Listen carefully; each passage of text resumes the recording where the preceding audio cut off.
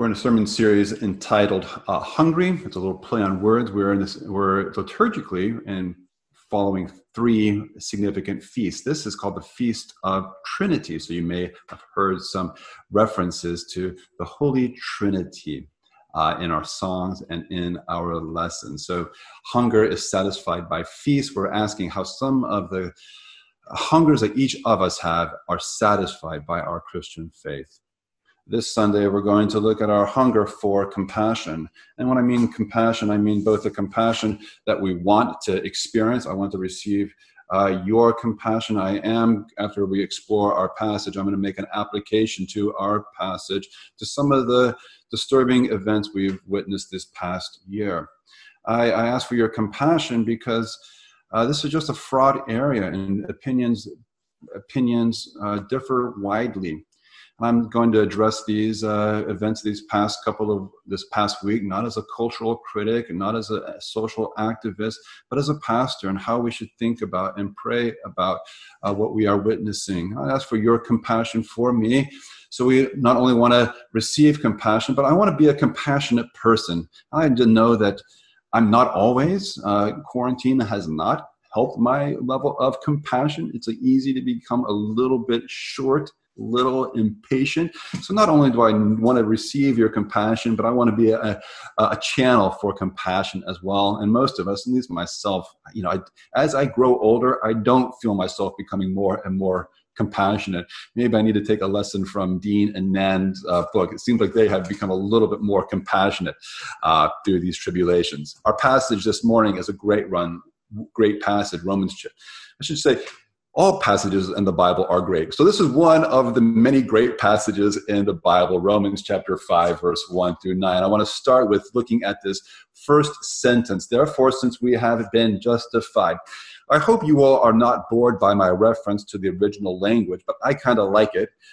This is what the passage looks like in Koine, or Common Greek, the language in which the Bible was written. And if you were to have a wooden translation, this is how it would be translated. We have been justified by faith, peace we have with God through our Lord Jesus Christ. And I highlight this so that you can see that these 6 words, since we have been justified, are all translated from this first word, diakothentes, which is the word that leads the sentence. And justified, or to say it in Greek, dikaiothentes, is a quality or state, and this is a mouthful, I'm going to explain a little bit of what I mean, is the quality or state of juridical correctness with a focus on redemptive action. Now that's full of a lot of words for your SAT quiz. What does juridical action mean? It means that this is oriented to the court of law. Part of our quarantine, actually our one and only quarantine binge has been Suits. Pretty good. There's a couple of scenes you have to fast forward, so it doesn't have to come with a carte blanche pastoral recommendation, but a pretty good series about 2 brilliant lawyers in a high-powered Manhattan firm. They argue on behalf of their clients in the court of law. The jury deliberates, the jury delivers a verdict, and their verdict declares the juridical, there's that word, the juridical correctness or their justification for the client, or obviously not. Maybe they're found guilty and not justified. So justified has to do with the court of law, juridical correctness. It's a very important word in the Bible, and it is closely related to an equally important word, and that is the word righteous. So take a look at those 2 words, dikaiothentes, which is justified. This triangle is a D, that W is an O. Dikaiothentes, justified, comes from the root dikaios, which means righteous. So let me show you this in our passage. In verse 7, you see, for one will scarcely die for a righteous person. That word, a righteous person, is translated dikaios, the righteous person. And the word, therefore, since we have been justified, is the word you find in verse 1. So to be justified is not just an absence of guilt. This is where our analogy of a courtroom breaks down. To be justified is not just the absence of guilt, but rather the presence of righteousness, to be credited, counted as righteous. That is what it means to be diokathentes, or to be justified. Now, I want to draw our attention to preposition. This preposition is a very important one. That little word by is going to tell us how, on what basis, on what grounds are we declared righteous. So there's the question that I want to move to. By what means are we justified, or are we declared righteous? Now, the Bible is very clear about a couple of things. Both the Bible and common sense confirm that God is righteous. God is righteous. One example of many. Take a look at that passage. God is righteous. Actually, one of the names for Jesus is the righteous one. He is referred to the righteous one in Acts chapter 3, Acts chapter 7, and elsewhere. God is righteous. Jesus is righteous. Unfortunately, the Bible and common sense are equally clear that we are not. No one is righteous, no, not one. That does not mean none of us are as bad as you could possibly be. That doesn't make any sense. We're not all as wicked as we could possibly be, but none of us is as righteous as we ought to be. And this passage expands this little word, unrighteous. And I highlight these words for you. Unrighteousness includes weakness, ungodliness, and sinfulness. So, back to our question, by what means are we justified, or are we declared righteous? First answer, not by our own righteousness. We are not righteous. So let's return back to this preposition. We are justified by what? By faith. By faith in who, or faith in what? Faith in our Lord Jesus Christ. Can we get a little more specific? Jesus did a lot of things. He taught. Are we to have faith in his teaching? He performed a lot of miracles. Are we to have faith in his miracles? What specifically about Jesus justifies us or makes us righteous? It's a great question. I'm glad you asked. It is faith in his death, which is for the ungodly. Stated again, he died for us. We are justified by his blood. The question raised by this little preposition by, we are justified by what? By faith, is answered by this equally important preposition for. Christ died for sinners. So back to the question that I've offered, by what means are we justified or declared righteous? We, ungodly, weak sinners, are declared righteous through faith in the blood Jesus shed, in the death Jesus died for us. And I want to return to this passage because I want you to connect the dots. I want you to be assured that this truth of Jesus taking the place for sinners and our faith in him as a necessary quality for our justification before God is not some unique idea that's held by a few specific Christians or brands of denomination. No, this is not a theological idea that somebody cooked up. The justification of sinful humans by the death and shed blood of Jesus is a central theme, not the only theme, but a central theme to the Bible. And it is a satisfactory question to one of the most important questions in the Bible. That is, how shall I be saved? How can unrighteous humanity stand before a righteous God? Answer, God the just is also God the justifier, who declares us righteous on account of Christ's blood shed and his life given for us.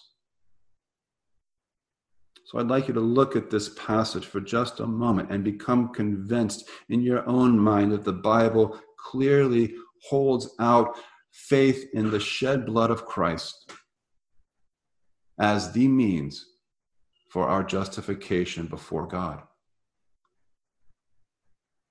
Now, the passage intermingles some results of justification. I'm going to shift there. I'm going to highlight two results of our justification that are highlighted by this passage, and then move to a third result of our justification that is not highlighted by this passage, but appropriate for this day. So the first result of our justification, we have peace with God. This is stated again by we stand in his grace. Grace is normally referred to as a gift, but here grace is referred to as a quality, as in we stand in his good graces. We are at peace with God, or we stand in his good graces. The second result is peace with God, and second result is perspective. Perspective on sufferings, knowing that we are justified by faith alone. We are matured by life's challenges and tribulations. Suffering produces endurance. Endurance produces character. Character, hope. Hope does not put us to shame. I reference Dean and Nan's testimony as evidence of this pattern in the life of the believer. Two results of our justification, peace with God and perspective on suffering. But I want to focus on a third result of our justification by faith alone, not mentioned in this passage, but I think appropriate for the day, and that is compassion towards others. Peter Moore was the dean of my seminary. He was the founder of Focus Ministry, a fellowship of universities, Christian schools and universities. This is the other organization that Peter Schwanda works for as well. Peter Moore was there's a phrase in the Bible called referring to people of a certain age and quality as an oak of righteousness, and Peter was just that. He was a mentor to many. Indirectly, he was a mentor to me. He mentored John Yates, took my mentor under his wing. So the impact of Peter Moore's life is really incalculable. I took a class with Peter Moore he was, as I said, the dean of my seminary. And he said, without justification by faith, you will come to hate the people that you minister to. That is the pastoral implication that I want to focus on for us, compassion. Now, while this comment is addressed to pastors, I think it is broadly applicable to all. Without a firm conviction that you and I are justified by faith in Christ alone, you will come to hate those around you. Conversely, with a firm conviction that you and I are justified by faith, you will have the capacity for compassion and love for those who are around you. The person who believes that they are justified by faith alone in Christ works alone knows that they are not all alone, that he or she, just like everybody else, is weak, ungodly, and a sinner. And so it follows naturally that those who know they are sinners will have compassion, love, not impatience for other sinners. Many of you know that I am pursuing a degree from Catholic University. Catholic University is in Northeast DC. To get to Catholic University, one must go down south, down North Capitol, and exit on New York Avenue and make a quick left on 395. The intersection between North Capitol and New York is a bad intersection. Boarded up shops, evidence of drug and alcohol abuse, homelessness, Who knows what else? Many of those who loiter there are of an ethnic minority. My attitude towards those people loitering on that corner in the past has not been very charitable. I would find myself thinking, and I can't confess I've actually said it, but the words are not far behind, as someone would knock on my window asking for a 5 or a 10. Get a job, I would think. A little self-discipline. That's what you need. I have come to reconsider and reevaluate my lack of charity. I took a class in my degree entitled Ministry in a multicultural setting. And here's what I realized through this class. And I bet this applies not to all of us, but to many of us. What I realized is that I come from a long lineage of upper middle class. Jennifer and I were born in the mid-1970s. Our parents were born in the mid-1940s. My grandparents were born in early 1900s. Their grandparents, my great-great-grandparents, my great-grandparents were born in 1880.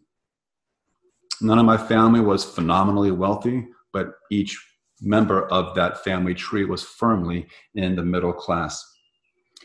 Each parent provided for the generation to follow. Parents provided education. Parents provided structure. The parents of one generation often would provide money, inheritance, even land, in order to set up the next generation for success. And so here is the light bulb for me, living in 1974, the beneficiary of 4 generations of accrued wealth, is that I didn't get here by myself. And the equal and opposite truth of those who face challenges, significant challenges, did not get there by themselves either. This class opened my eyes to not just the possibility, but the inevitability that the practices, the discriminatory practices of our past, and you do not have to back up many generations to encounter very discriminatory practices, have a negative impact on the present for some, just like my upper middle class heritage has a positive impact on me.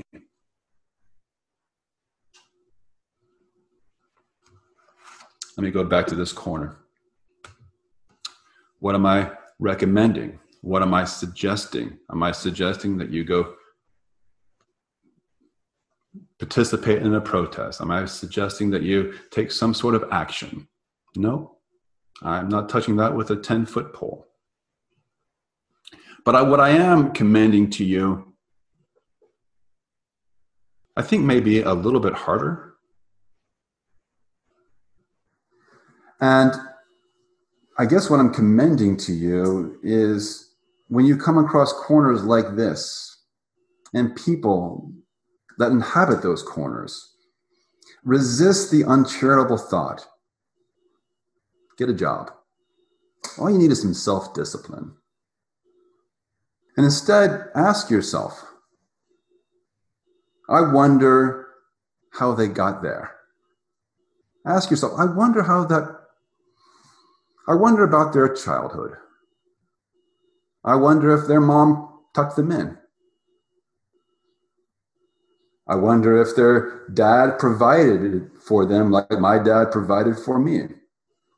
I wonder if their parents provided for an education like my parents provided for mine.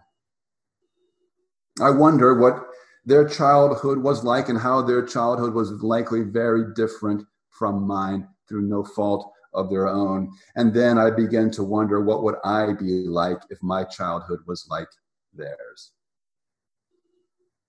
And instead of dismissing whoever it is with an uncharitable thought, I try to offer a quiet, compassionate prayer. Now, will that change the world? Not likely.